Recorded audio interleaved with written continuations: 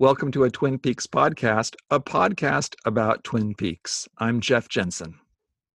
And I'm Darren Fradich, TV critic at Entertainment Weekly. And Jeff, I'm so excited to be recording this episode of a Twin Peaks podcast, a podcast about Twin Peaks, in the midst of a very interesting time in our history as a human species. What's going on right now, Jeff? Apparently, there's a pandemic, a global economic meltdown. People are dying and really sick, and hospitals are overwhelmed, and we're creating makeshift hospitals in convention centers. And we don't mean to make light of that at all. It is a very weird time to be doing much of anything, let alone recording a podcast about Twin Peaks. So I think on that note, for anyone who is tuning in right now, who is listening to us, we hope you're doing really well. We hope you're hanging in there. If you have families, friends, loved ones afflicted with this, our heart goes out to you. And we hope this can bring some measure of amusement and distraction as you are hopefully sheltering in place, social distancing from everyone, making like Harold Smith. Harold Smith is our new role model. In fact, I was thinking that would be funny if I was more creative, Darren. We should do a little quiz of which Twin Peaks shut-in are you? I like that idea. Right? Are you Harold Smith? Are you Sarah Palmer in The Return, locked up in your home, only going out if you have to go buy beef jerky or alcohol? Are you Agent Cooper trapped in the Black Lodge? That would be a fun thing to do if I was in the mood for really fun things like that. Yes. If I was in the mood for doing anything funny, I would definitely say that I am full-fledged 119 lady at this point. Just laying out drugs and booze in front of myself while my child stares out the window at the strange doings that's going on across the street. Jeff, we are recording this, of course, because in the midst of everything awful and terrifying and again, globe unifyingly freaky things that are happening. This week marks the 30th anniversary of the debut of Twin Peaks, a show that you've certainly spent a significant part of your life thinking about. I've spent less time quantitatively, but quite a bit of time, especially in the last few years, talking to you about, certainly. And we kind of reached out to each other a few weeks ago. We, like everybody else, hopefully listening to this, are currently sheltering in place. We're in our homes with our families. And we decided that if we can't necessarily do much to help with what's going on right now, beyond just self-isolating, which is a good communal way to participate in the process, we decided we could do a little podcast to hopefully satisfy people and fill up some hours. Jeff, I do think that with an eye towards giving the listeners what they really want and need right now, we should make this podcast last until the end of the pandemic. So I have about 20 million things that I've been meaning to talk to you about with regards to Twin Peaks. I think now's the time to get to it, frankly. And I think we can do it. I think we can do it because that would only be just maybe an hour longer than our longest podcasts in the past. So I think we can talk our way out of the pandemic. We decided, listeners have been kind enough to indulge us over the last couple of years as we have done annual shows after, of course, doing weekly shows tied to Twin Peaks: The Return. We decided that for this show, we would go back to the source material. We rewatched the pilot of Twin Peaks, which aired on April 8th, 1990 for the first time. We saw some ancillary material that we'll get to a little bit later that's very much tied into the pilot. One place I'd like to kind of begin, Jeff, is just kind of to ask you generally what it was like approaching this pilot, what it was like rewatching the pilot. I assume for you, this is certainly not your first, second, or even probably third, fourth, fifth, sixth, seventh, eighth, ninth, or 10th time rewatching it. But what was it like watching it now? We'll kind of save our thoughts on it with regards to the return for a little later, but just in general, coming to Twin Peaks, this incredible beginning to a story that went a lot of different directions.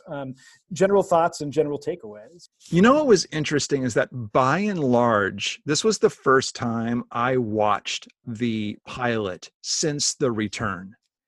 And I think I came to it with a little bit of an attitude and even a worry or expectation that my experience of it would be completely 100% filtered through my experience of the return. And there were definitely resonances here and there that that were there.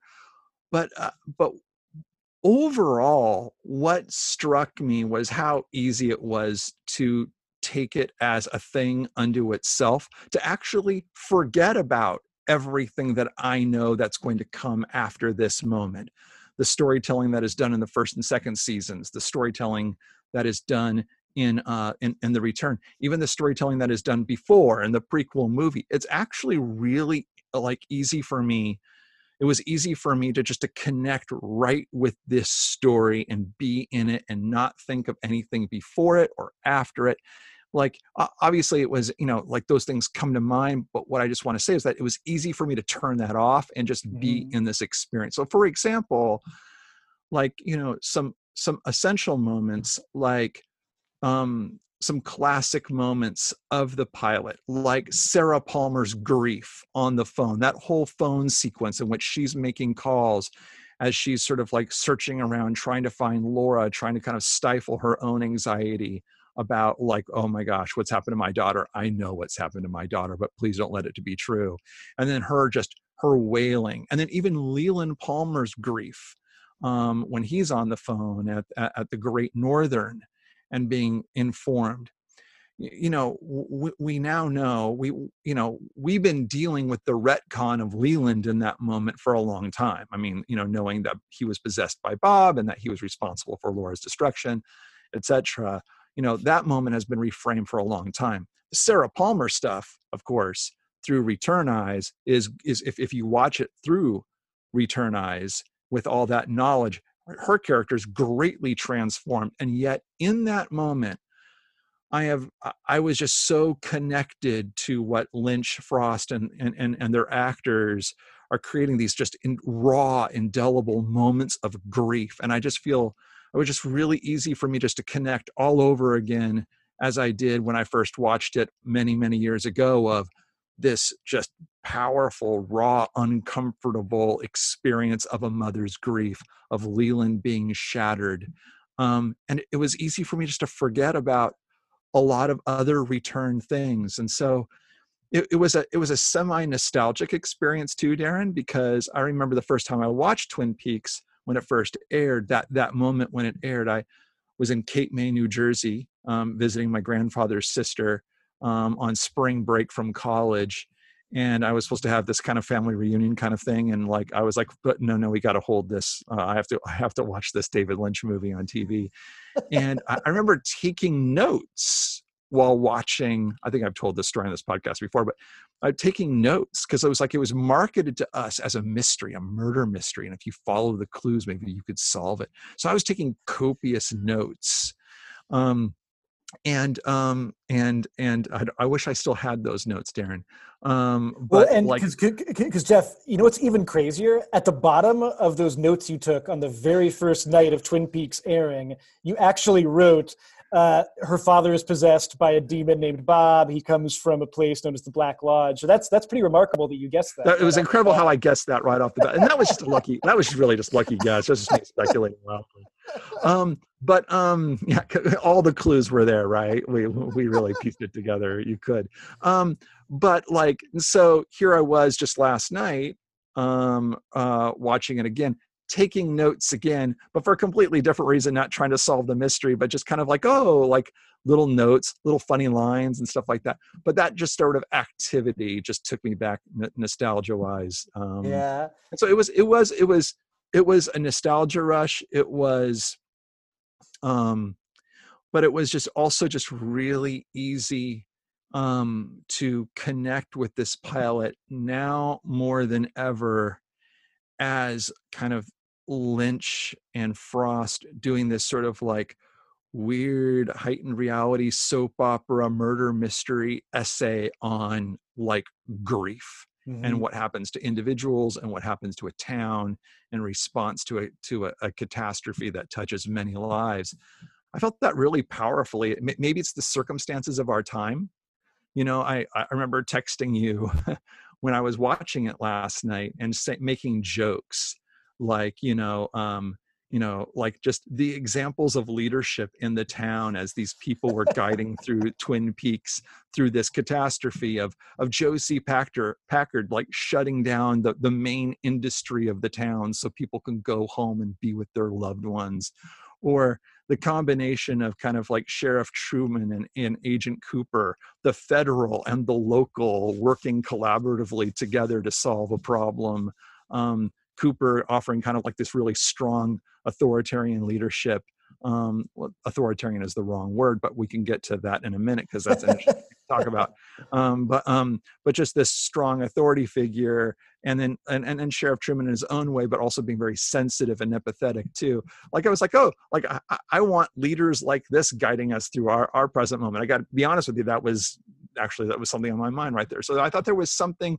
It comes at it real sideways, believe me. I don't know if Twin Peaks is a text that addresses our current moment, but I'm just saying that, like, with all the stuff that was on my mind, those were the many things I was thinking about. Well, you're speaking my language, Jeff, because one of the 1,000 notes that I marked down on this rewatch was Twin Peaks is about the internet ? Which I may or may not get to later.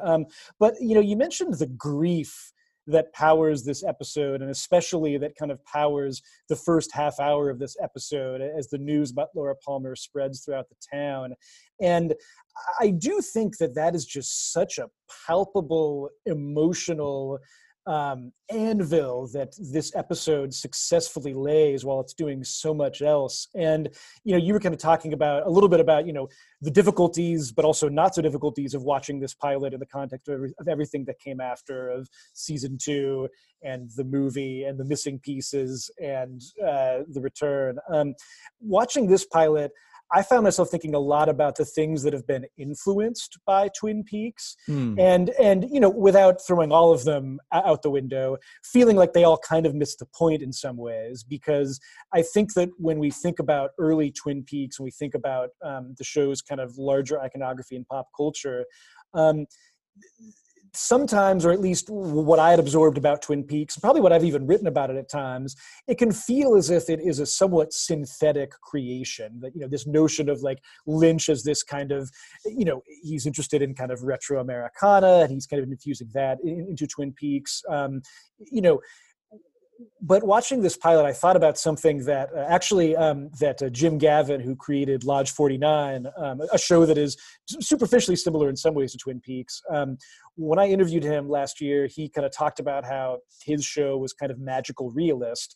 And I'm paraphrasing here, but he said, if you're going to do magical realism, the realism has to be, as important as the magic, and the realism has to be believable. And I found myself thinking about that so much in the Twin Peaks pilot because, as much as there are wacky things that are happening, and as much as this world is immediately just so evocative and supernatural in its own way, even if not much supernatural is happening in this episode, the weirdness of it runs right alongside of an incredible sincerity in the performances, in the rawness of the emotions that they feel. Like Donna Hayward's grief when she is, as she's realizing what happened to her friend. The moment right before that, when the nameless girl just kind of runs across. There's all these things that are happening that are just, to me, really conjure up Lynch as a humanist, and Mark Frost, a writer who loves mysteries and who loves the kind of larger supernatural historical stuff about Twin Peaks,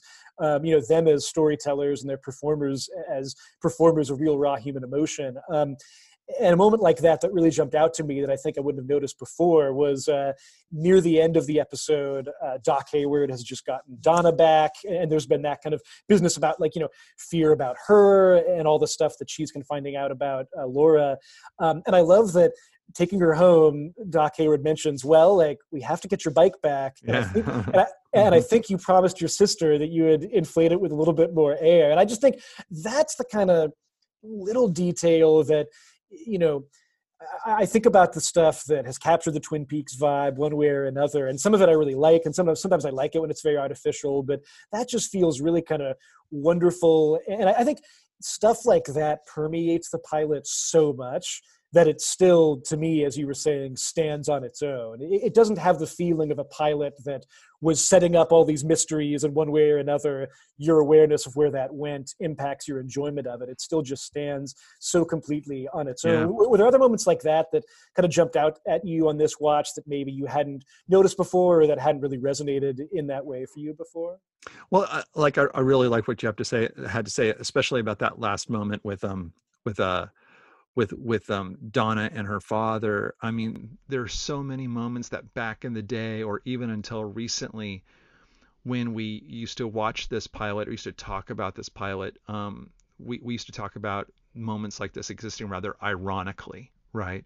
And and and um, and but that moment in particular, I mean, it's so sincere, almost to the point of a hokiness. Maybe it is a little hokey, but then when her father says, "We're just really grateful to have a daughter like you," I mean, there is irony in that line if you know the story of Twin Peaks, and you know that Donna isn't probably as good Mm-hmm. as he's probably imagining in that moment. But at the same time, what I was really connected to in that moment was just a father who has just experienced and seen um, the death of this of Laura Palmer, and now just grateful to know that his daughter is alive. Yeah. And there's something very I can relate to that as a parent, and that just seems it's very simple and just so wholly sincere. Yeah, I mean, like I think that you said it really well. There were just for me, I think that when I watched the pilot the first time, I was such in the Lynch space, or what I thought Lynch was at that time. I was under the influence of Blue Velvet in particular, which I Yeah. found very ironic, but now in retrospect also find more sincere than ironic. And so when I watched it then, and when I have thought about it for years since, I think more about the quirky humor and the irony and the subversions of everything. And going into watching it again, I think I was expecting that experience or looking out for that experience. But instead, I probably experienced that pilot this time in everything that was ironic. I experienced a little more sincere, and I found it more potent than ever. And to slightly to pivot to a conversation I know that we really want to have, where I experienced that in many ways is in the character of Agent Cooper. Yeah. So for me, watching this pilot, the major revelation for me, or the thing that I noticed the most, that I don't really recall thinking about or experiencing before, is this experience of Agent Cooper, and comparing like what I thought of him and how I experienced him in this pilot, in years past, and how I experience him now in light of events and in light of Twin Peaks: The Return. And I think when I initially kind of like, back in the day, the Agent Cooper that I fell in love with and that I thought he was this sort of Dudley Do-Right type with these really quirky affectations, like his love of the geography and the small townness, the pie, the coffee, the trees of the Pacific Northwest and Twin Peaks, and all of his little his mannerisms, I just found him like endearingly quirky and hilarious. One moment that I remember in particular, watching it the first time around, that just struck me as just really funny, is the moment where he meets Sheriff Truman for the first time in the hall of the hospital. And we get that line, and they're way down at the end of the hall, and they shake hands, and they start walking down toward us, and all of a sudden Cooper says, "Sheriff Truman, I'm going to stop you in the hall right here and talk to you about something." And he stops him, and then he stops him right in the hall and talks to him about something. Like that bit of business of Agent Cooper telling Sheriff Truman what he's about to do, and then he does it. And like, I remember thinking that was really funny and Lynchian ironic back in the day, Mike's. And so I hope you guys understand what I mean by he was much more, he was quirky, and he was just quirky. Let's just, for the lack of a better word, quirky. The Cooper that I encountered in this rewatch, Darren, struck me as someone really different. I was really struck by the law enforcement agent, the law enforcement version of Agent Cooper. In this pilot, this is a guy who, like my impression and my conception of Agent Cooper, largely formed by the show itself and everything that came after, is this more of kind of like this mystic detective, the guy who's like throwing rocks at bottles and stuff like that to glean clues, and who's having dreams and stuff like this. But this Cooper is not that Cooper in the pilot. This Cooper is kind of like this real, intense, slightly authoritarian, like hard ass cop, who, is the guy who's not going to take any, oink oink off that Bobby Briggs, you know what I mean? Who is playing mind games and manipulative tactics, who takes almost kind of like this sinister glee and mystery. I mean, he enjoys his job almost to a scary degree, like that scene where he's like, getting the letter out from underneath Laura's finger in the fritzing autopsy room, and the lighting kind of offsetting this sort of mad maniacal look in his face as he's like, we got a lot to talk about, and or just his interrogation of Bobby Briggs, which is an amazing scene, or the way that he takes charge in the community meeting and all of that. I was just kind of really struck by these aspects of Agent Cooper, this sort of the guy who is just this really kind of strong-willed and very good at his job lawman, that is offset by these quirky touches of liking nature and pie, etc. Yeah, there's definitely, does that make sense to you? It absolutely makes sense to me.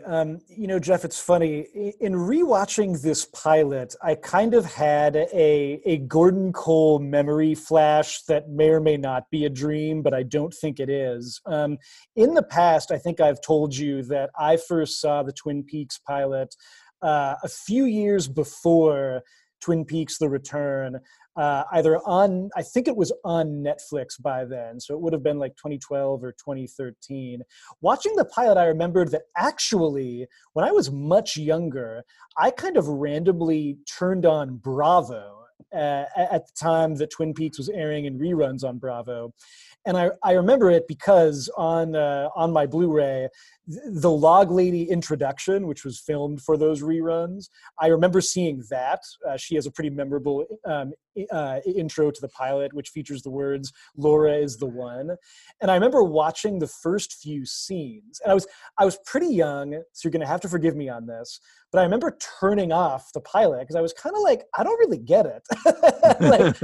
like, I know I've heard about this show.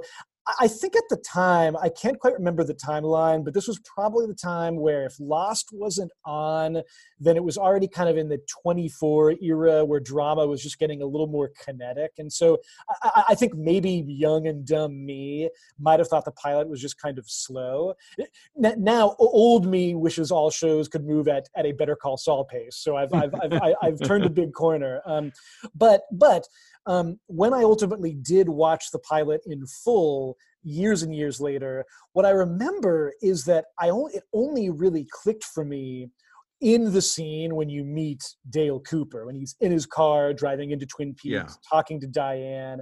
And from there, the stuff that you're kind of describing, him talking to Harry Truman, the fact that he pauses to kind of have this like federal cop talking to local cops serious talk, and then kind of says like, Sheriff, what do you call these fantastic trees you have already? Like all of that.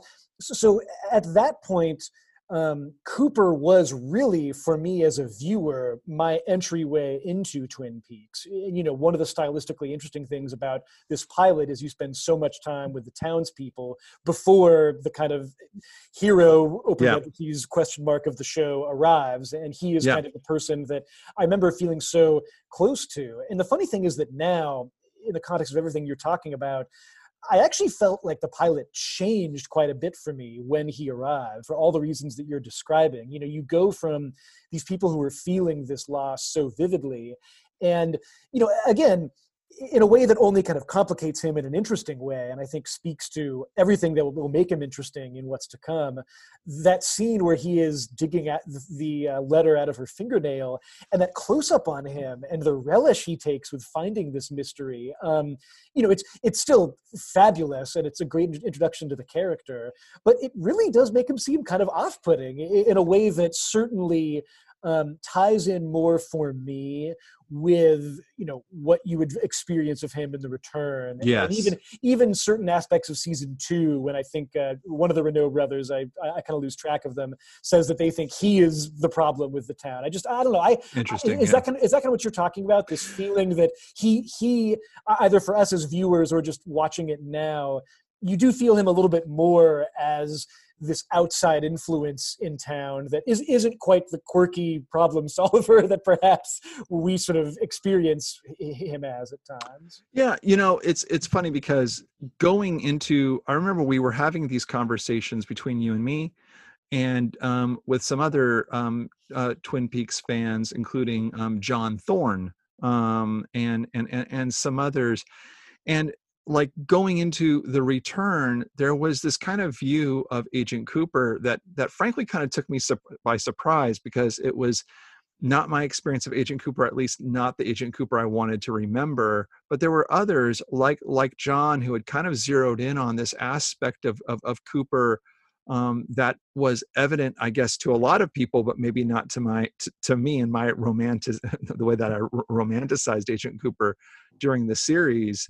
That there were some real flaws to Agent Cooper, and that his want to be a hero, his attraction to mystery, his attraction to darkness, those things, and his curiosity and his courage in the face of that, or flawed courage, was both admirable and also a fatal flaw. But regardless, that those parts of him that made him a good detective were also character flaws in him.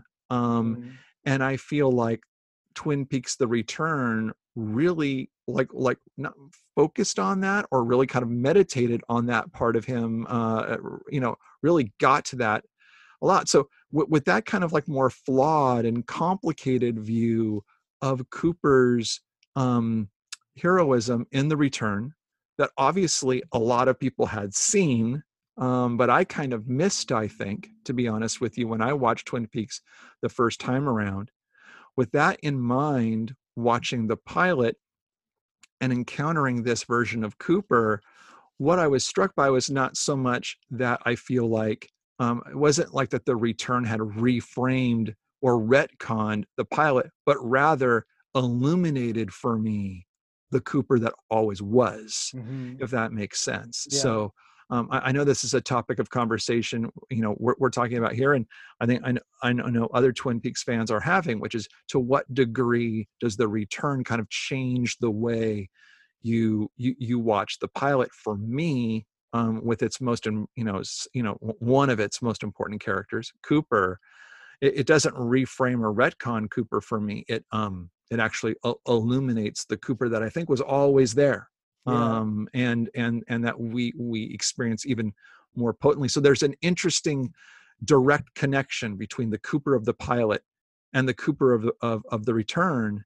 It almost as if, not to set up I'm going to set up a conversation topic for us, maybe not right now, but for later. But like the Cooper of the pilot has more in common with the Cooper of the return than he does, I think, that with maybe the Cooper of the series, if Yeah. that makes sense. Well, let's just dive right into that, Jeff, because this was kind of one thing that we were discussing in our respective rewatches. That um, you know, one big thing that I experienced with this pilot, having seen The Return, was just how many pieces of this first episode, either in direct narrative terms or just kind of more broader stylistic things, even just ambient stuff, like the fact that Sarah Palmer spends so much of this pilot on her couch, which is also where she seems to spend the vast majority of The Return, when, as you point out, she's not making quick quarantine runs to the supermarket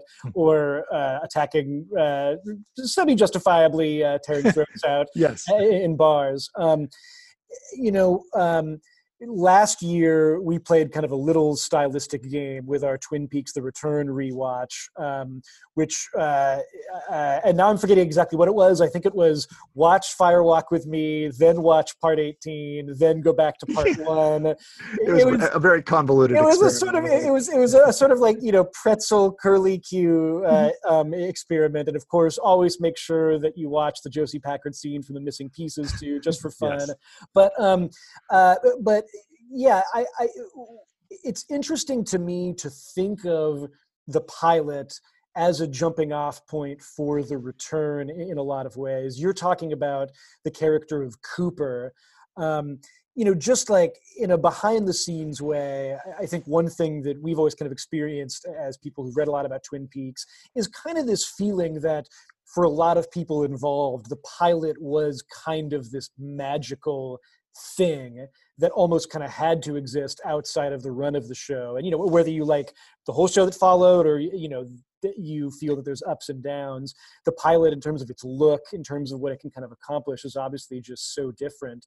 What do you think about that, about just skipping from the pilot to the return? What are some of the interesting aspects of that have kind of jumped out to you, as far as how this first piece of the puzzle skips right over everything that followed into the kind of 18-part remix, revival, furthering in every direction that we got in season 3?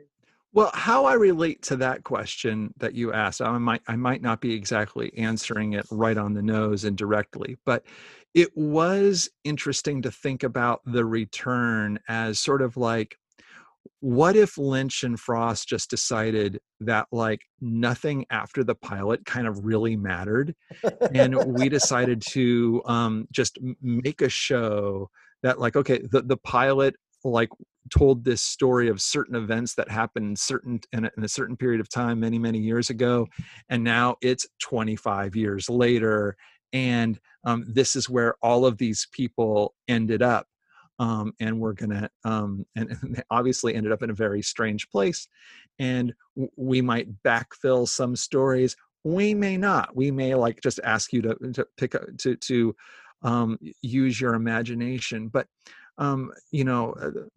that's a very appealing thought to me somehow.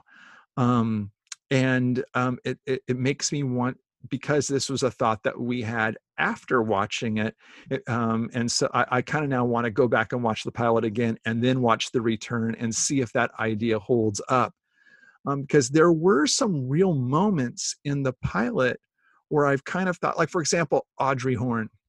there is this moment when they're taking roll in the high school, and when the teacher calls out Audrey Horne responds by saying "here" with air quotes, as if she's not really here or she is here. It's like this really ironic way of being here, like, she's making a statement there.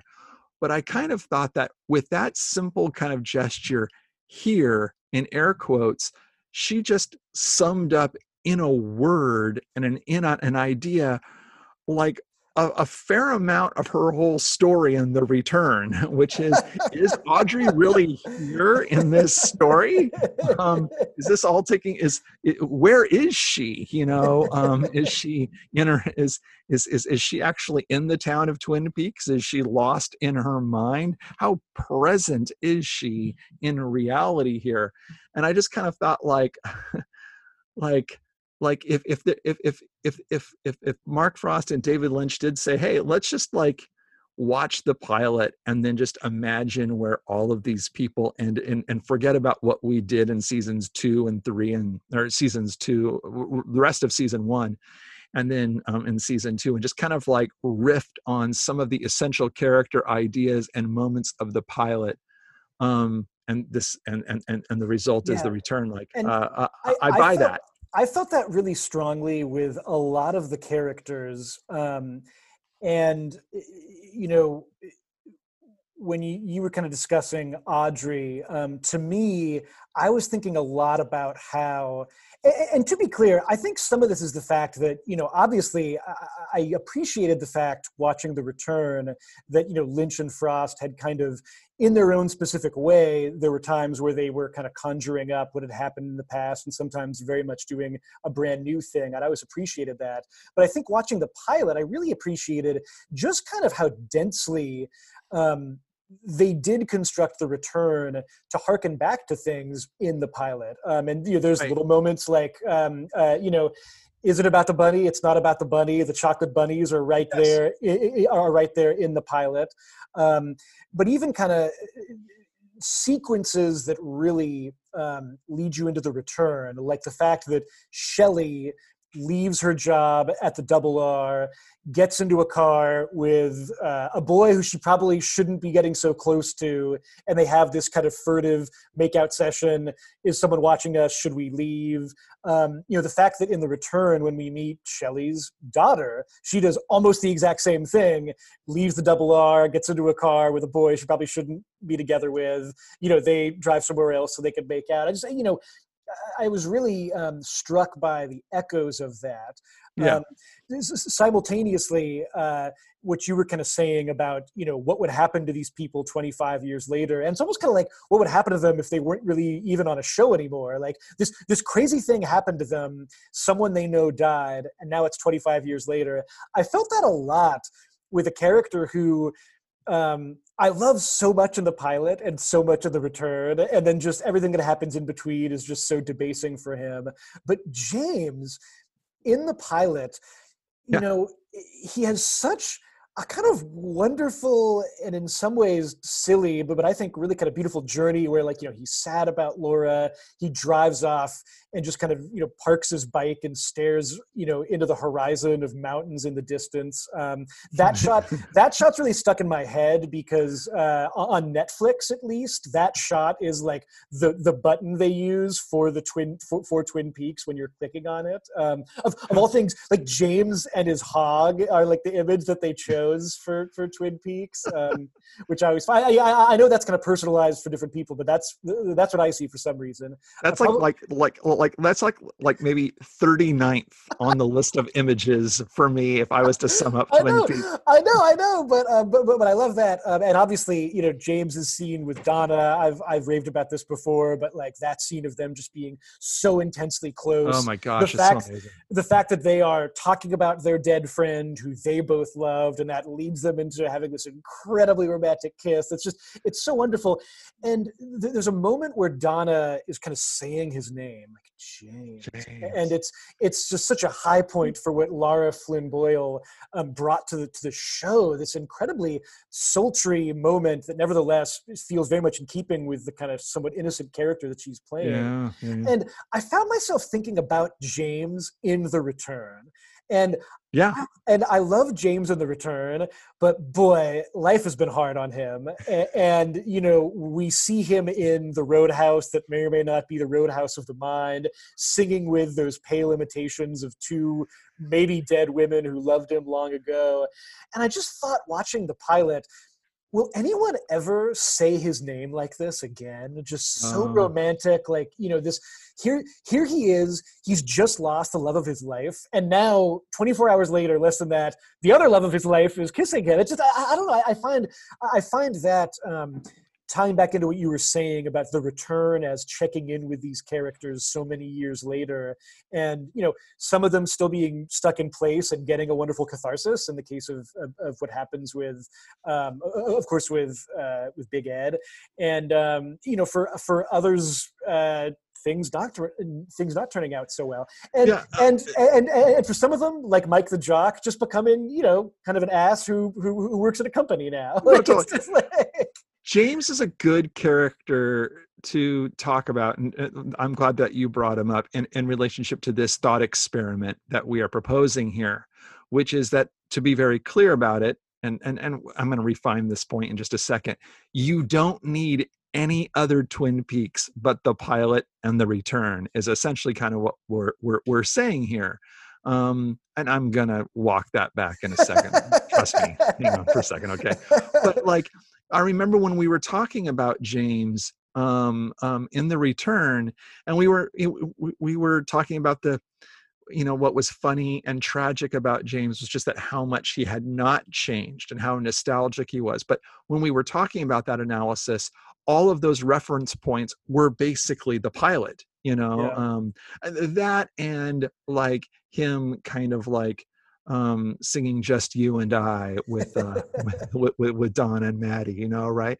I mean, but those are like pilot James, and, you know, that early episode in season 2 James, that's kind of all you need to yeah, know about James to appreciate like the ironies and end fate of him in the return. I mean, the fact that you know, in the return, James, yeah, is not only kind of still like singing with these two doppelgangers of these two women, but like he's still kind of emotionally messy, right? He's like crushing on some other, you know, on a married woman, and that's kind of inappropriate. He's still kind of like very messy with his boundaries. You know, he's still very much the guy who like is grieving his dead girlfriend, and then all of a sudden he's kissing her best friend at the end of the pilot. You know, he's just an emotionally messy guy.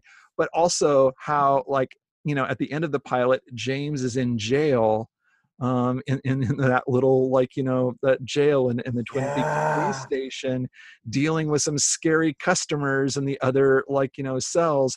And here in the return, that's his final fate too. So there yeah, seems to be these sort of really thematic correlations between the two. Now, so just to walk this back, my real feeling is that, of course, I absolutely love Twin Peaks the series, and I love, well, I have a very complicated but mostly admiring regard for Twin Peaks Fire Walk with Me. And so what my experience of watching the pilot last night and thinking about its relationship to the return is that I kind of now think of these very separate pieces of Twin Peaks. There's this sort of the first text that is Twin Peaks the pilot, and then there is season 1, season 2, the prequel, and the return.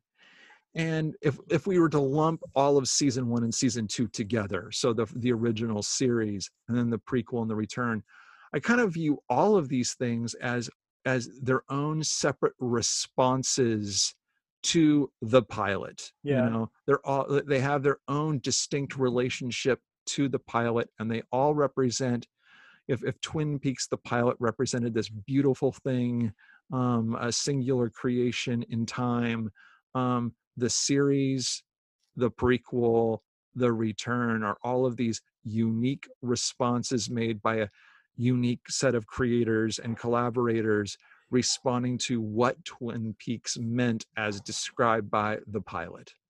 Yeah, Jeff, thinking about the things that followed in Twin Peaks as a response to the pilot, I think a lot about conversations we've had about David Lynch and Mark Frost and their sometimes different visions of Twin Peaks as an overall experience.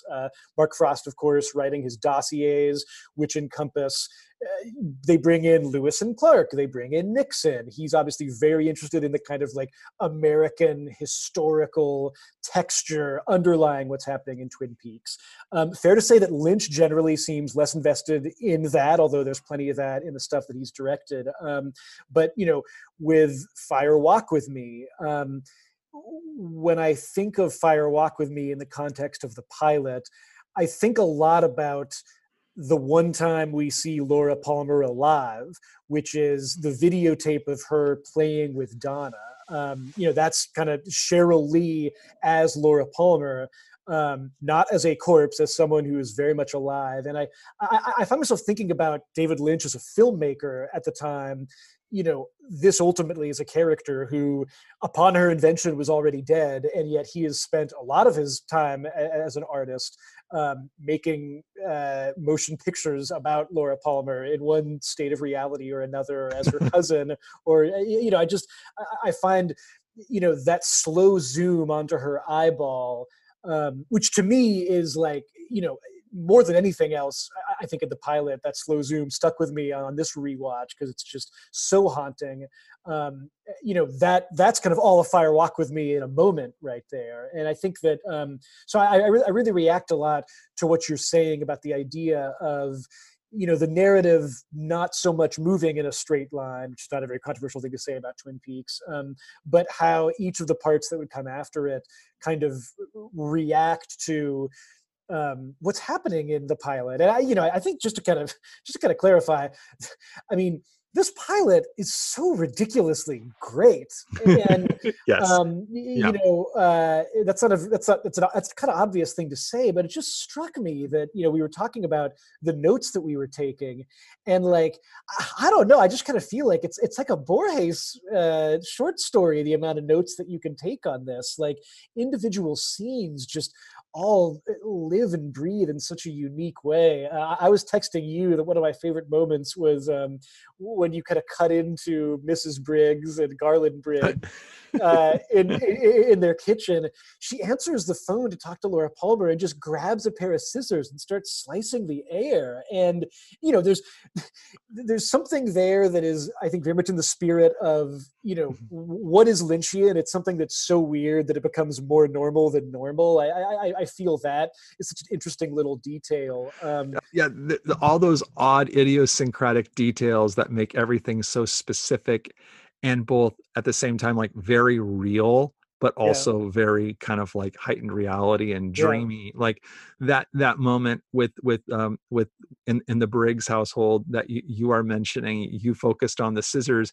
The thing that really jumped out at me in that scene is that as we meet Major Briggs and his wife, he's sitting in a chair reading a newspaper and she's kind of like rubbing his shoulders, and that's fine, that there's nothing weird about that at all. They're a very loving couple, and they're really into each other.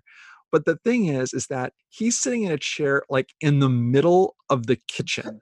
Like he's not sitting at a table or whatever. It's like they moved a chair away from the table, because when Mrs. Briggs is going to go pick up that phone, she's going to pick up the phone near the kitchen table. So apparently what they did was they pulled a chair away from the table into the middle of the kitchen for Mr. Briggs to sit in the middle of Major Briggs to sit in the middle of the kitchen to read a paper while he receives a massage from his wife. I'm like, how are those decisions made? But it is an odd moment, like where you see this in a rich abundance is in like the high school scene, where it's just kind of like one odd moment after another, where the way that Bobby Briggs enters into school and he kind of is like talking to Mike, and then he gets summoned into the library and he kind of like runs backwards and all of that, or the weird like dancing dude in the background of that one shot, it just or Audrey like taking off her one set of shoes and putting on another pair of shoes, um, uh, like it's just like all of these really wonderful little weird details that just make all of those characters pop in really Yeah. unique ways without much dialogue, but just give them such personality and attitude that lend to both the utter specificity of those gestures and those ideas, make it again just more real, but then just serve this sort of dreaminess that we talk about all the time with Lynch's storytelling. Hey everyone, I'm Sid Evans, editor-in-chief of Southern Living and host of Biscuits and Jam. Since 2020, I've been interviewing musicians, chefs, authors, and other Southern icons about their family traditions, their faith, their favorite meals, and of course, what it means to be Southern. And I'm excited to announce Season 5 of our award-winning podcast. Join me every Tuesday for new conversations with some of the most interesting and influential Southerners around. Be sure to follow Biscuits and Jam wherever you get your podcasts. You can also find us online at southernliving.com/biscuitsandjam. Yeah. Again, going back to something that you were saying, how this pilot still really feels like it stands on its own, as much as there's so much to enjoy when you kind of view it in the context of everything that comes after. I remember kind of talking to you about the Big Ed scenes in The Return. And, there's that one scene with Big Ed in The Return where he's just kind of eating his to-go cup from the double Wow. R, and, the cars passing by. We've looked at that scene from a few different directions, but what always struck me was this feeling that Lynch and Frost, more than anything, just wanted to have this kind of immortal moment with Big Ed at his gas farm at nighttime, kind of right where he always is and always was and always will be, no matter what.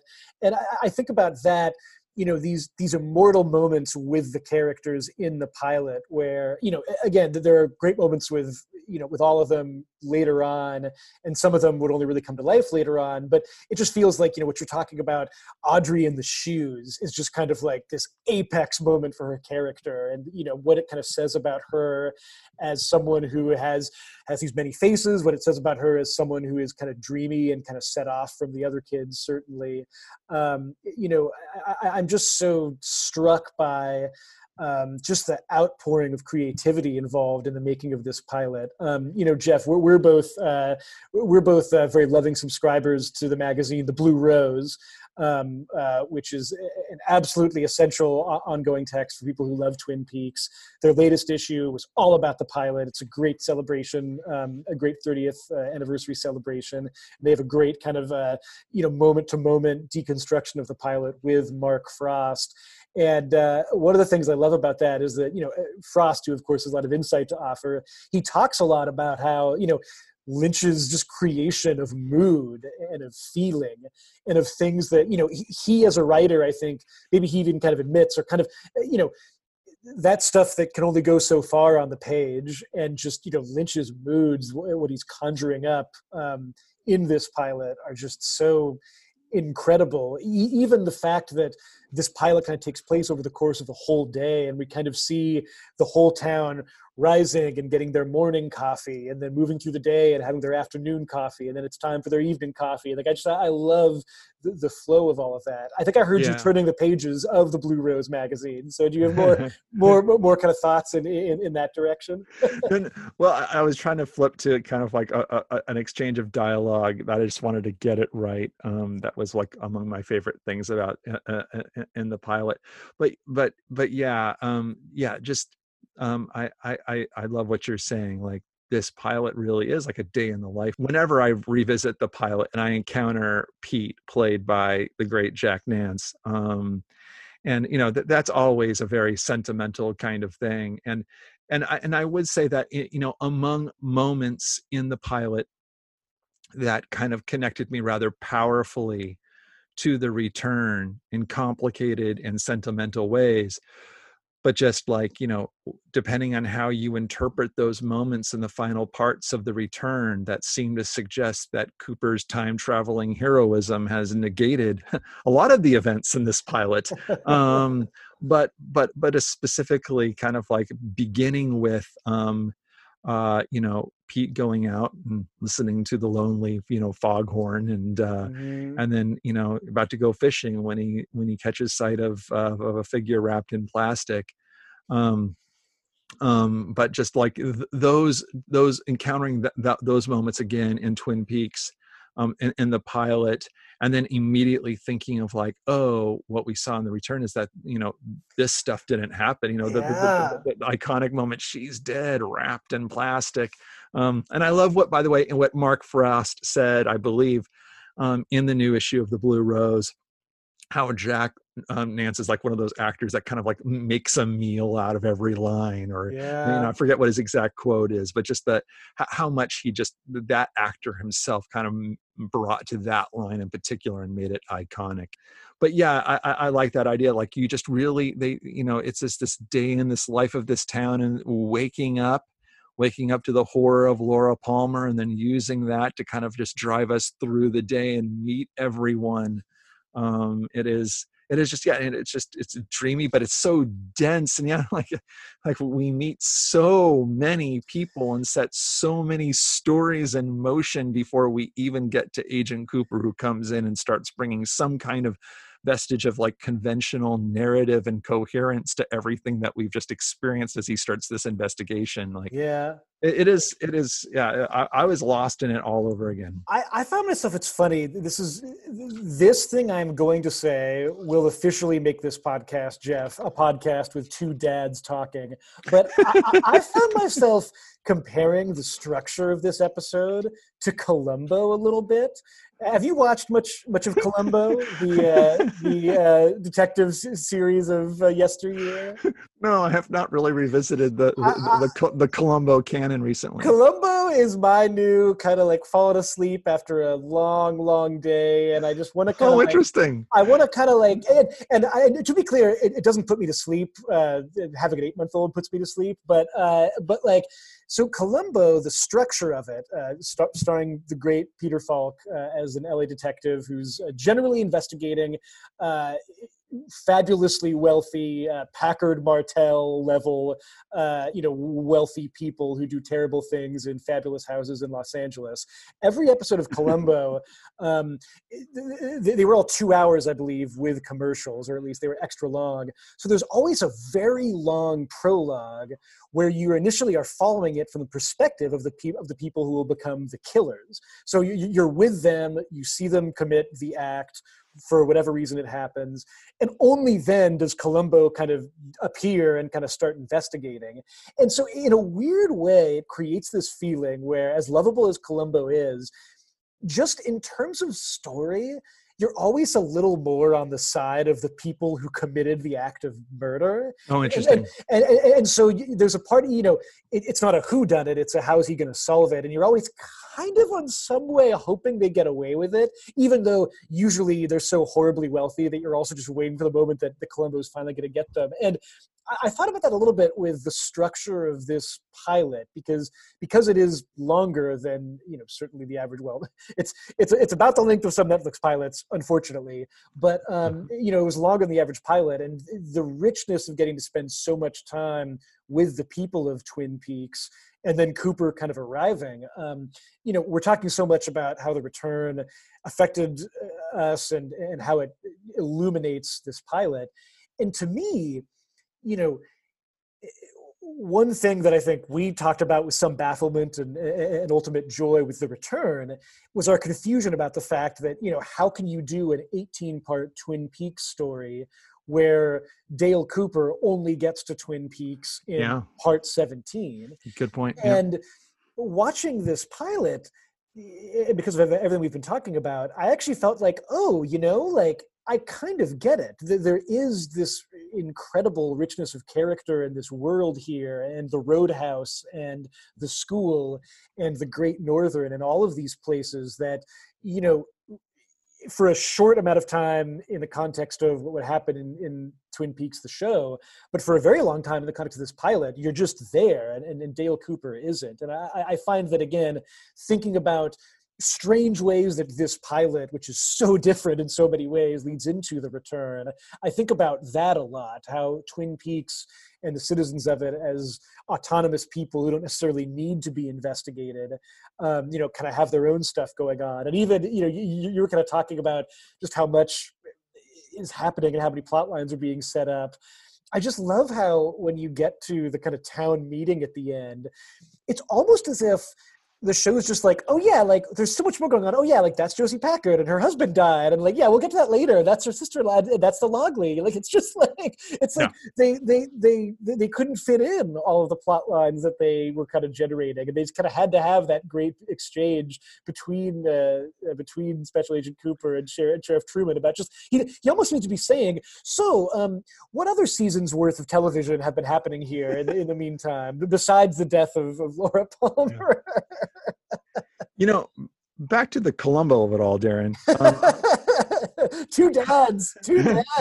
How much I would love just to like have some kind of crossover episode between Twin Peaks and Columbo, where Agent Cooper and Columbo somehow magically just switch places in each other's stories, and Columbo is navigating like the Black Lodge, like the town of Twin Peaks. Now, Mike, just one more question. Just one more question before I go.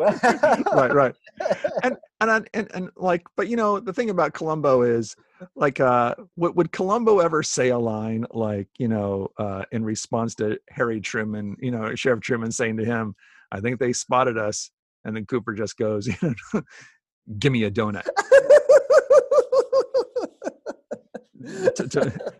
That was a moment watching the pilot where, like, it, like that struck me, that I just remember that moment vividly as much as the one in the hallway that I talked about earlier, of just kind of like, what is that scene even doing in this episode? Just like it was almost like it was like, oh, like, let's just kind of have Cooper and Sheriff Truman do kind of a series of moments where they're just kind of rattling off kind of, Sheriff Truman just say stuff to Cooper and just have Cooper just respond randomly. I don't know, but just like, the whole like, yeah, I think they spotted us. And then Cooper just says, "Give me a donut," like that. I love that stuff so much. I had a question for you, Jeff, just again, as someone who watched the show when it first aired, because for me, even the passage of years since I first saw the pilot, one thing I feel way less about this pilot now is the feeling of it as being specifically retro. And maybe that's just because the notion of Twin Peaks as being slightly out of time. Maybe it's just because watching it 30 years later, everything's out of time. So whether it was 1990 or 1990, kind of in vague 50s face, it doesn't quite feel. It goes back to what I was saying about it feeling less synthetic. But I'd be intrigued to know, like, to you, watching Twin Peaks now, do you feel that? Do you feel the kind of David Lynch, blue velvety, Hardy Boys aspect of it, or does it conjure up the '90s, or does it have a more timeless quality? If you see what I'm saying? Yeah, no, I totally. And I remember when we in previous podcasts when we've talked about this and our relationship to it, a definite aspect of me, of my experience of Twin Peaks originally, was being a big fan of Lynch, specifically like very captivated by Blue Velvet, and seeing in Twin Peaks what felt to me kind of like an extrapolation of the Blue Velvet sensibility, if you will, the David Lynch's approach to sort of like noir, and then kind of like extrapolating that into another small town in somewhere in the American West, this time in Washington, just several miles south of the Canadian border. And so it definitely felt like in a very deliberate attempt. This is the way it used to feel to me, like a very deliberate attempt to extrapolate and just distill like Blue Velvet into something that was very unique for television, but was, for lack of a better phrase, like, Blue Velvet light, like in a more accessible version of Blue Velvet Yeah. for the masses on Twin Peaks. And as part of that, Blue Velvet is very much at that was steeped in a lot of retro elements, as all of the 80s were. 80s was very nostalgic for the 60s and 50s. We were kind of living out a lot of that baby boomer nostalgia, and and not that Blue Velvet or Twin Peaks were indulgences of that nostalgia. In fact, ultimately Lynch weaponizes nostalgia in that way and ends up subverting that, and to kind of like to ask some, to unsettle us and disturb us and to subvert that, to ask, get us to ask questions about Americana and all of that. So yeah, like in previous watches, I'm very connected to the retro of it all because it felt like it was about nostalgia back then. But I really didn't, and I was looking for that, like when I was watching it last night, going back into it, of like, okay, like this is going to remind me of Blue Velvet, right? Yeah. Dale Cooper is just Jeffrey Beaumont, all grown up and become an FBI agent, which was one of my old favorite theories of Twin Peaks. But no, I didn't. Like, I just kind of felt very, more than ever, kind of like probably taking it on exactly the terms that Frost and Lynch have always wanted to want us to take it on, which is as a thing unto itself, and very specifically a specific thing that is Twin Peaks. Yeah. And it did feel timeless. It didn't feel retro or dated. It felt like this weird, singular, specific, place yeah. So I didn't feel retro at all. But it's funny. Like I won't. I remember speaking at one point with a certain filmmaker who typically chooses in his art direction to incorporate retro, a sort of retro aesthetic, because his working philosophy was that over time those things stop becoming retro and just become classical and timeless.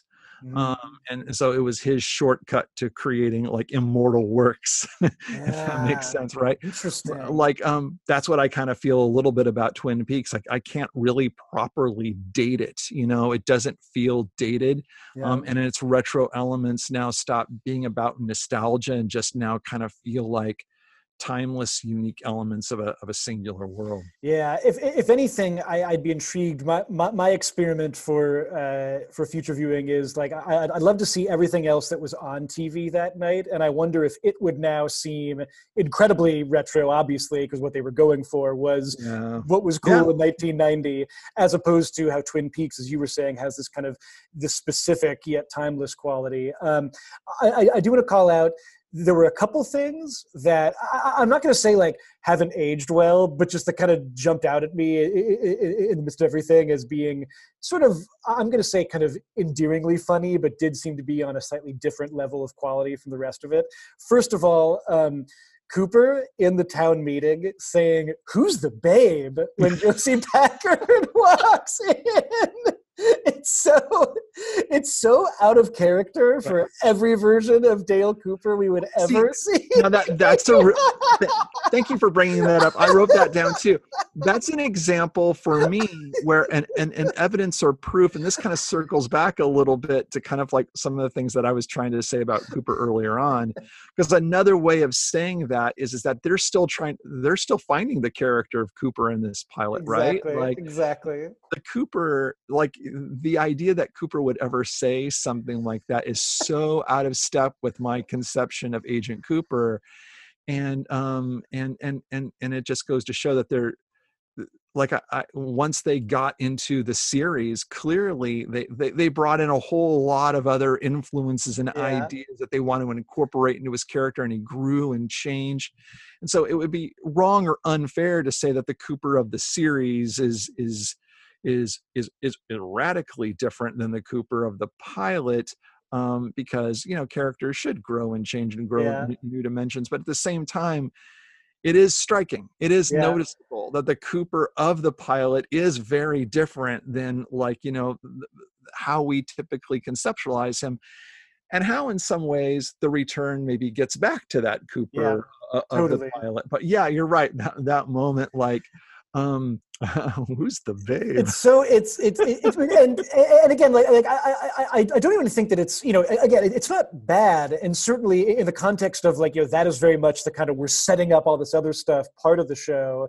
And again, in light of everything I've been saying about how Cooper as this kind of interloper, it really does bring that forward. But just even the way that Kyle MacLachlan delivers the line, for me, it sounds like Kyle MacLachlan is more so having fun and maybe even finding different corners of this character. Oh yeah. That reminds me of another Cooper moment, by the way, that kind of is not who's the babe, but does speak to this sort of quality of Cooper of which is when they find the safe deposit box and they find the copy of Flesh World, and Cooper takes it out. He's there's a page that's marked. He's so excited. What's going to be inside this dirty magazine? Oh my God. And then there's another moment, and I am not speaking in any sort of coherent, linear way to prove any point other than just to indulge in moments that are weird and subversive and sexual or whatever. But when they encountered Dr. Jacoby in the hospital, and just I love that scene because Jacoby is such a wild character. He's got those things in his ears, but he's got that tie with the hula girl with the grass skirt. And so the two things that strike me about that scene is that during the entire time, if you go back and watch it, I mean, people who are probably listening to this podcast have this moment just it's emblazoned in our mind. But the way that Cooper is just kind of looking him up and down and kind of oh man, you are one sketchy dude. I know. And then the punchline to that scene pays it off, where he kind of goes, "That guy's a psychiatrist."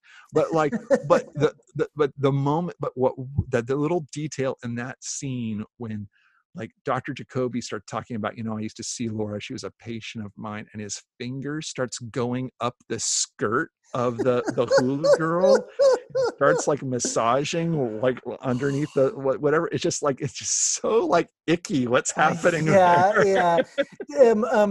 Similar but totally different. A moment that I like it a lot, but to me it's almost the first season 2 moment, and it just so happens to be in the pilot. But everyone goes to the Roadhouse. Incredible scene with Julie Cruz singing Falling, and this is kind of the convergence of so many strands of the show.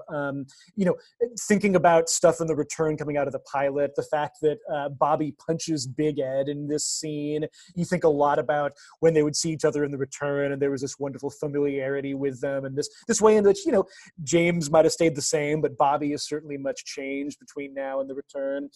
But the portrayal of the bikers in the Roadhouse, and the kind of helpful biker who grabs Donna and says, I'll take you to James, and this sort of biker mental link they all seem to share, so they know exactly where James is. There's something that's just kind of wonderfully goofy about that, and even the staging of the big fight in the tavern. Yeah, it feels very different. It feels again, I say season 2, and as someone who likes a lot of season 2, it feels a little bit more in that kind of levity that you get more from there. I read somewhere, this is going to be a total butchering of trying to say where I heard this from, but some quote somewhere where Lynch or Frost said that they always kind of liked the idea of the bikers in town being these sort of poets who are all at the Roadhouse listening to dreamy pop music, and just this is that moment to a T, and it's pretty goofy. Right, but to that, and what it really reminded me of is this idea that and now 25 years later in the return, the Roadhouse is now this really bumping scene, but the youth culture, it's where they once were, was one where once this was the hangout largely of these poet bikers, sensitive and romantic, and had some kind of ethos. Now, like it's become more popular, but the quality of character, like it's lost its soul. It's lost its soul. Oh yeah, no! yeah. Yeah, it's all just like people hanging out talking about who's off house arrest and like what happened to my aunt or my But it's this, aunt's husband or right. whatever it was. It's this interesting measure of, I think, the underlying perspective of the return, which is that it's that something has gone wrong in this town, very, in some ways very, very explicitly, but almost very subtly over 25 years, whether it's Norma franchising, the double R and losing its soul to, something's eaten the kids of Twin Peaks, and it's making them rotten and hollow. We know exactly who it is. It's that newscaster you liked from your youth. He's coming in to franchise everything. Yeah. Oh, Grant Goodeve. Yes. Goodeve from 8 is Enough. The true villain of Twin Peaks finally stands revealed. Finally. But Jeff, the true incarnation of Judy. Jeff, I don't want to cut off us incoherently rambling about how much about things that we loved in the pilot, but I do want to mention a surprise that we have built into a twist, or dare I say it, an ending that perhaps people weren't expecting, that although it ties in with everything that came before, may also go off in a very bold and different and quite unusual direction. Because Jeff, we didn't just watch the pilot for this episode. We also dug into the international pilot of Twin Peaks. Which from what I could tell is fundamentally the same until it is fundamentally quite different. Right. Had you seen the international pilot before, Jeff? And maybe can you talk a bit about just what the difference is? Yeah, I had. What aired on ABC? I had seen the international pilot, once or twice. And I forget the first time, however, I saw it. Must have been on some kind of video in the 90s or early 2000s. I forget.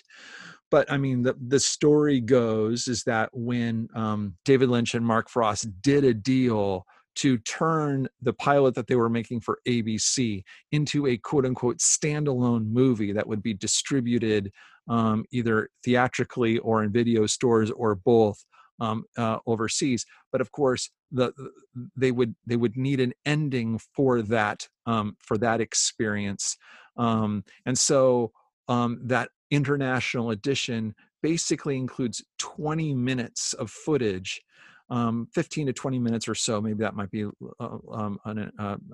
might be shorter than that, but it basically is just tacked on right at the end and overlapping. So in the pilot, what you watch is that the show ends with Sarah Palmer at home having a fitful dream / vision of seeing a mysterious person digging half of the heart locket out of the forest that James and Donna buried, and this freaks her out. And I think if you look carefully in the mirror in the background, you see a fleeting image of Bob, which was I believe a famous mistake that just got worked into the mythology of the show. That's how the pilot ends. Who found the locket heart, half of the heart, in the forest, and who has it, and why is Sarah having a vision of this and freaking out? What does it mean? Now, in the international edition, yes, we're watching Sarah Palmer, and she's having a fitful dream / vision. But instead of having this, or just having this vision of what's happening in the woods, what she very specifically has this vision of is a recollection of her running up the stairs to Laura Palmer's room, as we saw earlier in the episode, looking for Laura. And, earlier in the episode, when we saw her do this, she looks around, but doesn't see anything and runs back down. But now in this vision that she's having here, she is recalling seeing someone in Laura's room. She recalls seeing Bob, like hiding behind her bed. And and so what ends up happening after that in this to be brief, I'll try to be brief because I can go on forever about this, I think. But what ends up happening is that Leland ends up calling Lucy.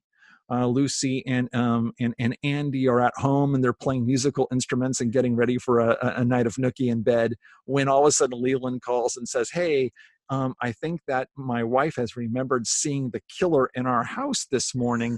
You should maybe tell Sheriff Truman about this." And so Lucy calls Sheriff Truman, and Sheriff Truman says, "Hey, let's get the police sketch artists over to the Palmers and get a sketch of what this killer looks like. Meanwhile, Lucy, why don't you call let Agent Cooper know?" Cut to Agent Cooper. He's having a very fitful slumber up at the Great Northern, and he's awoken by a phone call, but it's not Lucy. It's a mysterious man that we would later know as the One-Armed Man, and basically says something really sinister and says a bunch of details about the other murders that had been committed prior to Laura Palmer that only someone who was familiar with these murders would know. And he basically tells Cooper, "Hey, come to the hospital.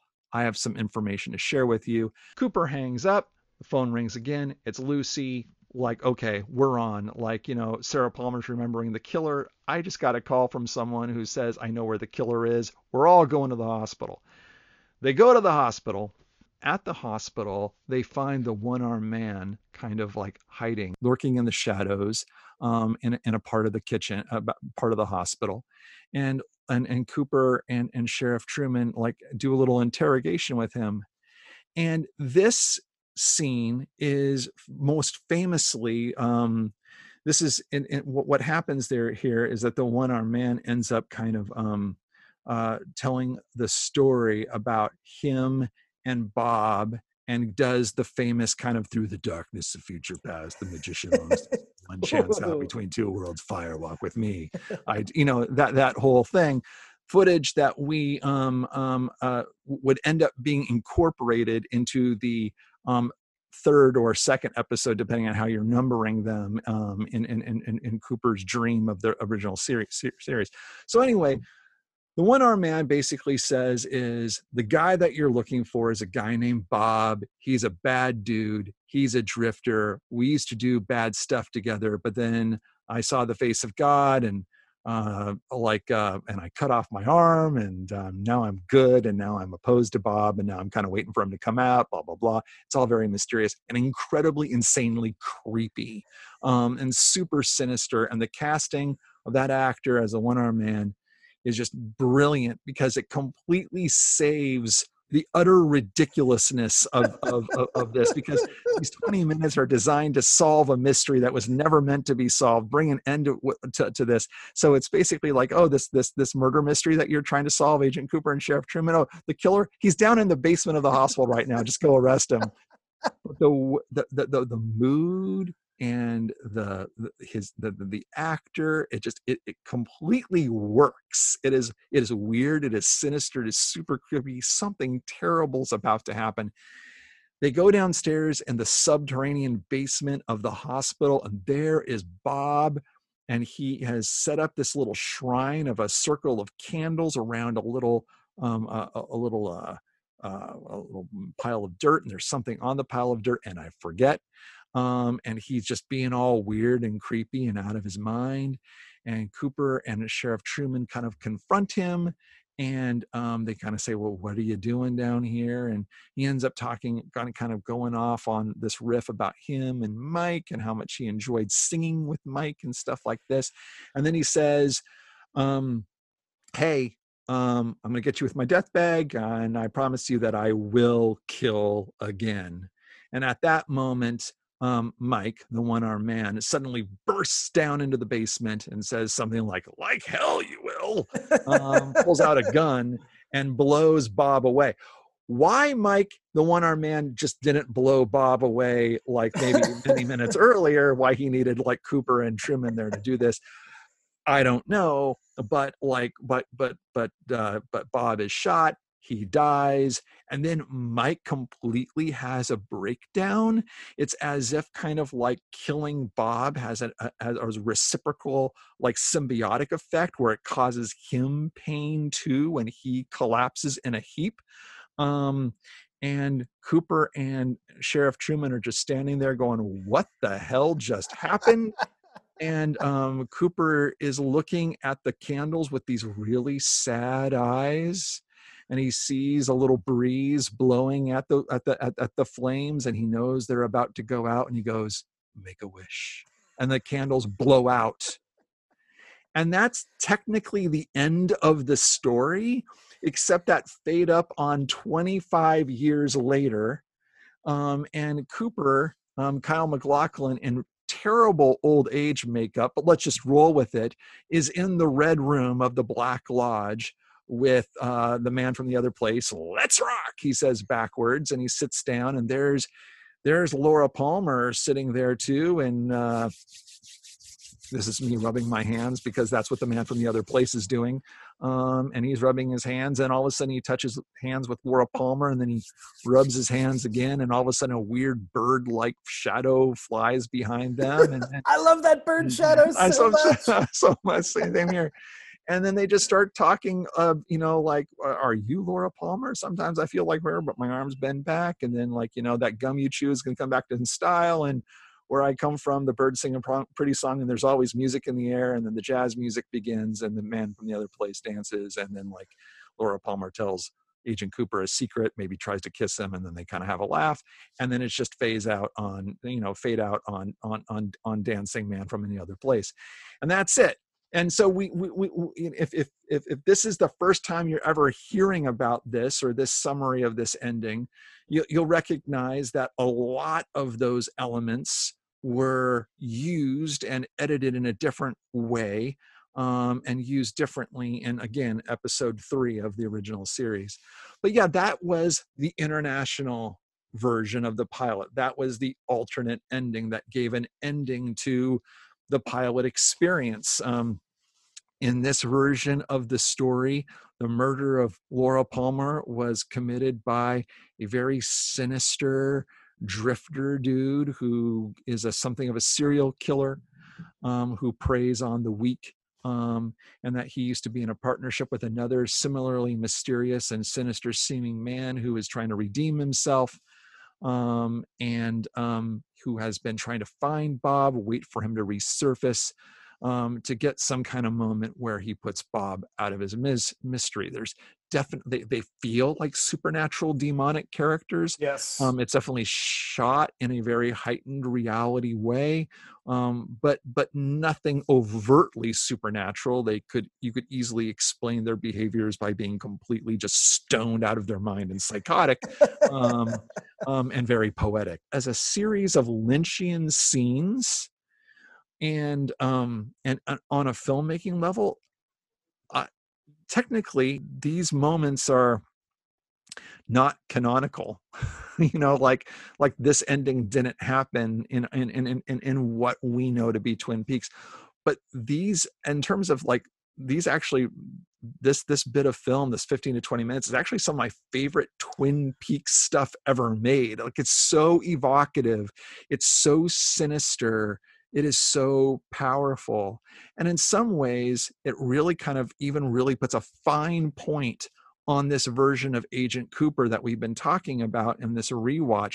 This version of Agent Cooper that is like really attracted to mystery and is like, and has these sort of these edges to it, like, because there is this real feeling of disappointment I get watching him as this whole mystery suddenly slips away from him, with these two weird characters kind of playing out their drama between them. Mike comes in and shoots Bob, and they both seem, like Bob dies and Mike kind of collapses into insanity.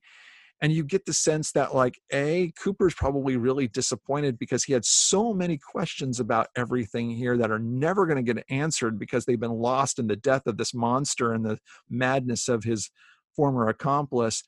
but B, I think he was really looking forward to putting down some stakes in Twin Peaks and hanging out for a while with the trees and the coffee and the pie and all of that. And then kind of like unraveling all the mysteries and secrets of this town. But it's all over now. He's got to shuffle off back to Philadelphia, and that's it. And it kind of captures this sort of like, so the idea then that this, you get the sense of a guy who is attracted dangerously to mystery, and when it's not in his life, it's like, so. And then the coda of 25 years later, that he's trapped in a room with Laura Palmer and these mysterious entities, kind of also kind of speaks to that kind of like, whoa, wait, how did you land in this place? Like, didn't you put this mystery in this town behind you, Agent Cooper, and move on with life? No, apparently not. But anyway. Well, Jeff, first of all, let me just say, seeing you and hearing you do a speed run through the Red Room scene, almost word for word and moment for moment, it's the equivalent of like seeing someone do a speed run on Dark Souls. I'm just very impressed. Very impressed with how you managed to pull all of that out. But, it speaks to, I love what you said about just the series of Lynchian moments in this international ending. There's a reason why so much of it was reconstituted into the third episode, into the kind of dream that Cooper has at the end. There's a reason why, in a really interesting way, this international ending and its existence with what the show would become, as we've been saying everything else in the pilot, it leads so interestingly into, the return. Even the fact that, the credits start rolling, yes, created by Mark Frost and David Lynch.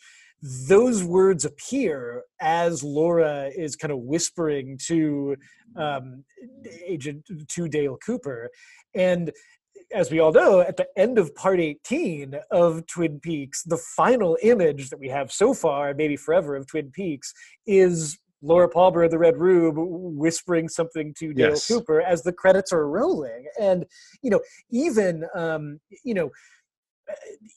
fact that, Lynch was sort of already even vaguely visualizing everything that we'd seen in the pilot as somehow connecting to this realm, somehow connecting to this more obviously supernatural and strange and deeply insidious. And, in the performances of Bob and in One Armed Man, just incredibly upsetting. It's remarkable because, obviously some of that stuff would appear just 2 episodes later, but it still feels like this big jump into everything that we'd come to associate with the Black Lodge aspect of Twin Peaks, this stuff that would come to really dominate the show later on, but that was not present at the start. So it's just, it's funny that, it doesn't feel that different, even though, as you were saying, it makes me think of that old Marvel comic book, What If, where it was always this kind of like, each issue would take some famous milestone moment from Marvel history and kind of say, what would have happened if it got a different way? And I'm so taken with what you're describing that it's kind of like poor Dale Cooper, this person who was supposed to have all these great adventures in Twin Peaks. He's just kind of stuck here being like, what the heck was going on here with these two dudes were really up to some interesting stuff, but I guess I'll never really understand it. I will say, to think about Kyle MacLachlan, who, God, would just do so much great work with this character in future years and does so much great work here. But to think about him kind of finding the character, something about his reading of the line, "Make a wish," it just feels very like almost like 90s action hero-y to me.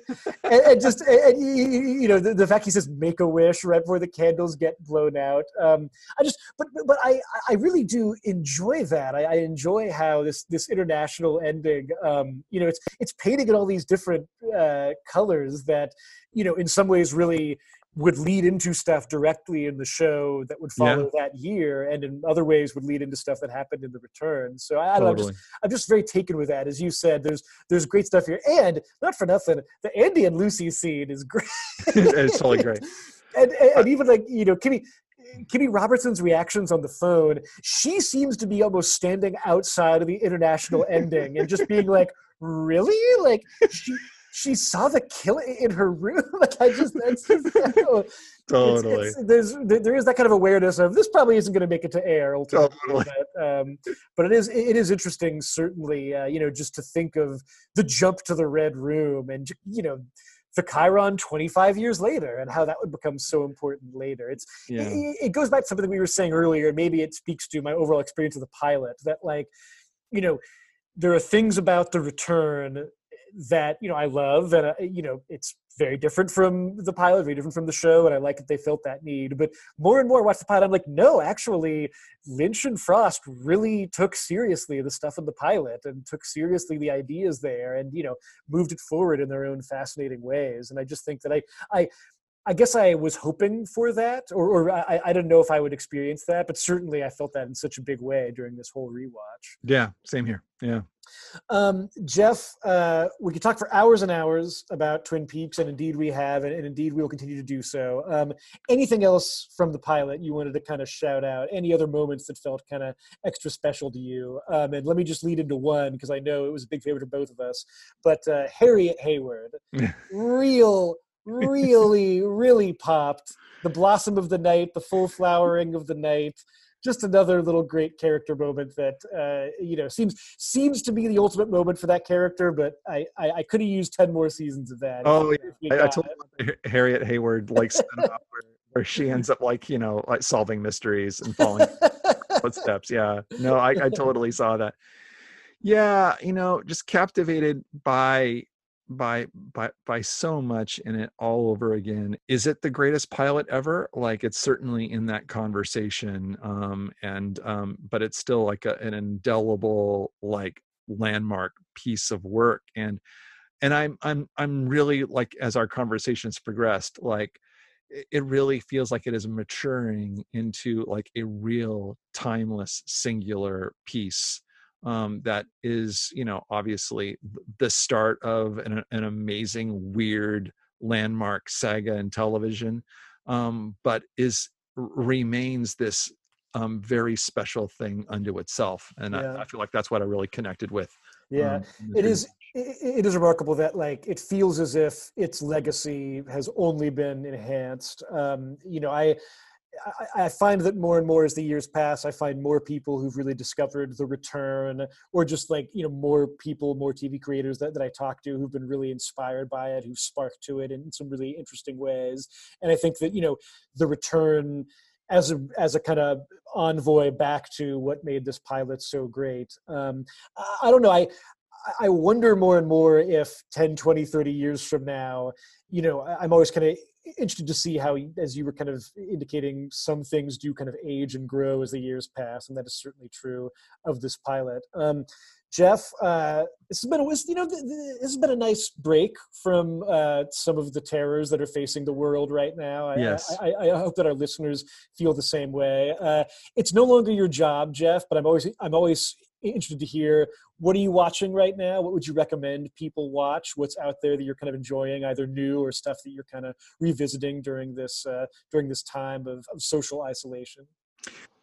I've been reading a lot more than watching anything. I'm a cliche, but I have been reading Albert Camus' The Plague. I know that sounds so like corny. No, but except that the book is awesome. Like, the book is beautiful, line for line. I like the first 60 pages. It feels like, oh, is he writing about right now? Because it just feels like there's a lot of just really meaningful stuff in here, and it's actually really spoken to me quite a bit as I've kind of been dealing with various themes and fears and urges to help, but also being kind of like defeated by the whole thing. So anyway, The Plague, awesome. That's what I've been reading. On the TV front, I have been watching Westworld, a longtime favorite. Listeners, you should know that, like, when Darren and I are not talking about Twin Peaks on you're usually talking either pretty much about Westworld. So I've been kind of like back deep into Westworld and kind of experiencing the new season. And I'm just going to reserve my opinion right now on that. Other than I thought the Maeve episode in particular was exactly the space that I love Westworld being in. And I'm looking forward to seeing kind of like where it's going. So that's kind of what I'm watching.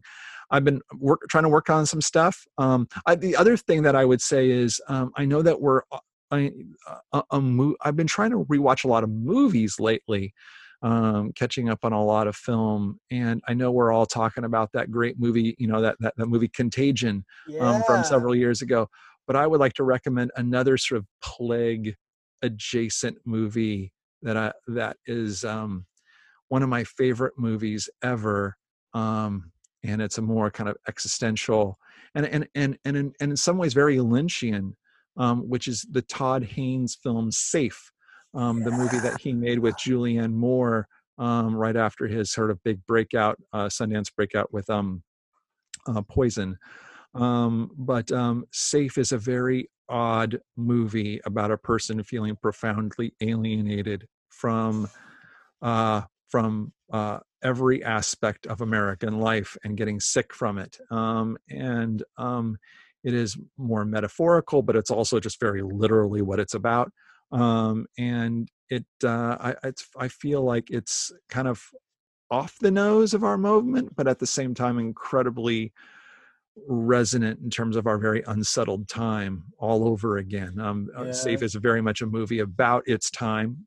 It was made in the mid-90s, about the 80s, but it feels very relevant today. So that's what I've been watching. Yeah. Well, and you know what's good about Safe? It's funny. I hadn't really thought of it in the Lynchian context before, but it almost feels like a movie about a woman who seems to be slowly realizing how Lynchian her world is. But the other great thing about Safe is that I think it's kind of weirdly great viewing for right now because, what I think everybody is feeling, the kind of terror mixed with this just incredible sense of tension and lack of clarity and uncertainty. We're feeling that for a reason, because there's a global pandemic that is, tormenting our entire species. What's striking about Safe is that Julianne Moore, as the lead character, she's feeling that, and things are kind of normal. Right. It's kind of I'm not going to say that's a nice feeling, but I don't know. It's very interesting to see that mood conjured up specifically for a character who, all around her things seem normal, albeit in a way that is ultimately kind of freaky. So I'm very taken with that as like a recommendation. What if our toxic culture was literally toxic? Yes. Exactly. And that's ends up, I think, in not so many words, ends up kind of becoming the premise of that movie. Yeah. I thought, it's funny, when you were talking about existential and vaguely Lynchian, I thought you were going another way because in honor of the late, great Max von Sydow, I recently rewatched The Seventh Seal. Boy, Jeff, talk about a fun viewing experience in the midst of a major global infectious nightmare. But that movie set during the Black Death, I'll just say it's a lot more visceral than it used to be. Sure, right. I definitely don't experience it from the sort of it's Bergman, it's theatrical, it's kind of set in a slightly mystical world. No, it seems like it's set outside. But that's an interesting view experience. On the TV front, I mentioned it earlier, but Better Call Saul is having a hell of a year right now. And even this is the year where I think, in a strange way, what I've loved about Twin Peaks and what I love about the Twin Peaks movie and The Return, it has a weird crossover with what I'm liking about this season, because in some ways Better Call Saul has never been more itself and more set off from Breaking Bad. In other ways, you're seeing things move towards the Breaking Bad space in an interesting way I've never really seen before in a prequel. So I'll definitely call that out. Also, everybody, DuckTales is back, and that's always a fun watch. So scope that out. Jeff, where can people find you? Where can they experience your projects?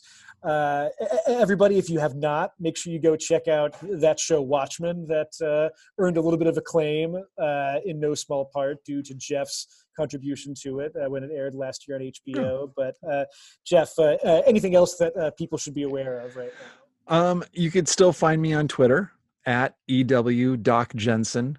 Still trading off that EW name. Proud EW alumni. You're still classing it up, man. Yeah, at EW Doc Jensen. And yeah, I mean, that's I'm working on some things right now. I'm working on a graphic novel, which we're in the process of editing and getting drawn, and hopefully we'll be able to talk about that soon, and some other things that hopefully I can talk about later. And but yeah, keeping busy.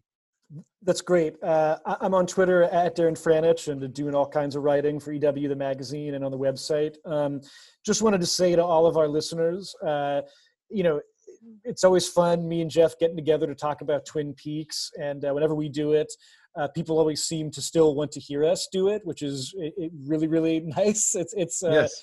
Twin Peaks as an experience is something that I really cherish, and getting to talk about it with Jeff and getting to talk about it with people who love the show and love to think about it and love to revisit it. It's really kind of been the great pleasure of my entire professional life. So, we're always honored to be able to chat about it here with each other and with you. Right now is such a crazy time, and we hope that everybody is doing okay. We're thinking about everybody's families right now. We're thinking about everybody's friends right now. Me and Jeff recording this, I like to think it's an ongoing, at least 25-year experience. So I hope that when we record our next episode, things are going to be a lot different, and we'll be able to look back and look ahead and see that we can kind of make things better. But we're thinking of everybody right now. And, we hope that everybody is doing okay out there.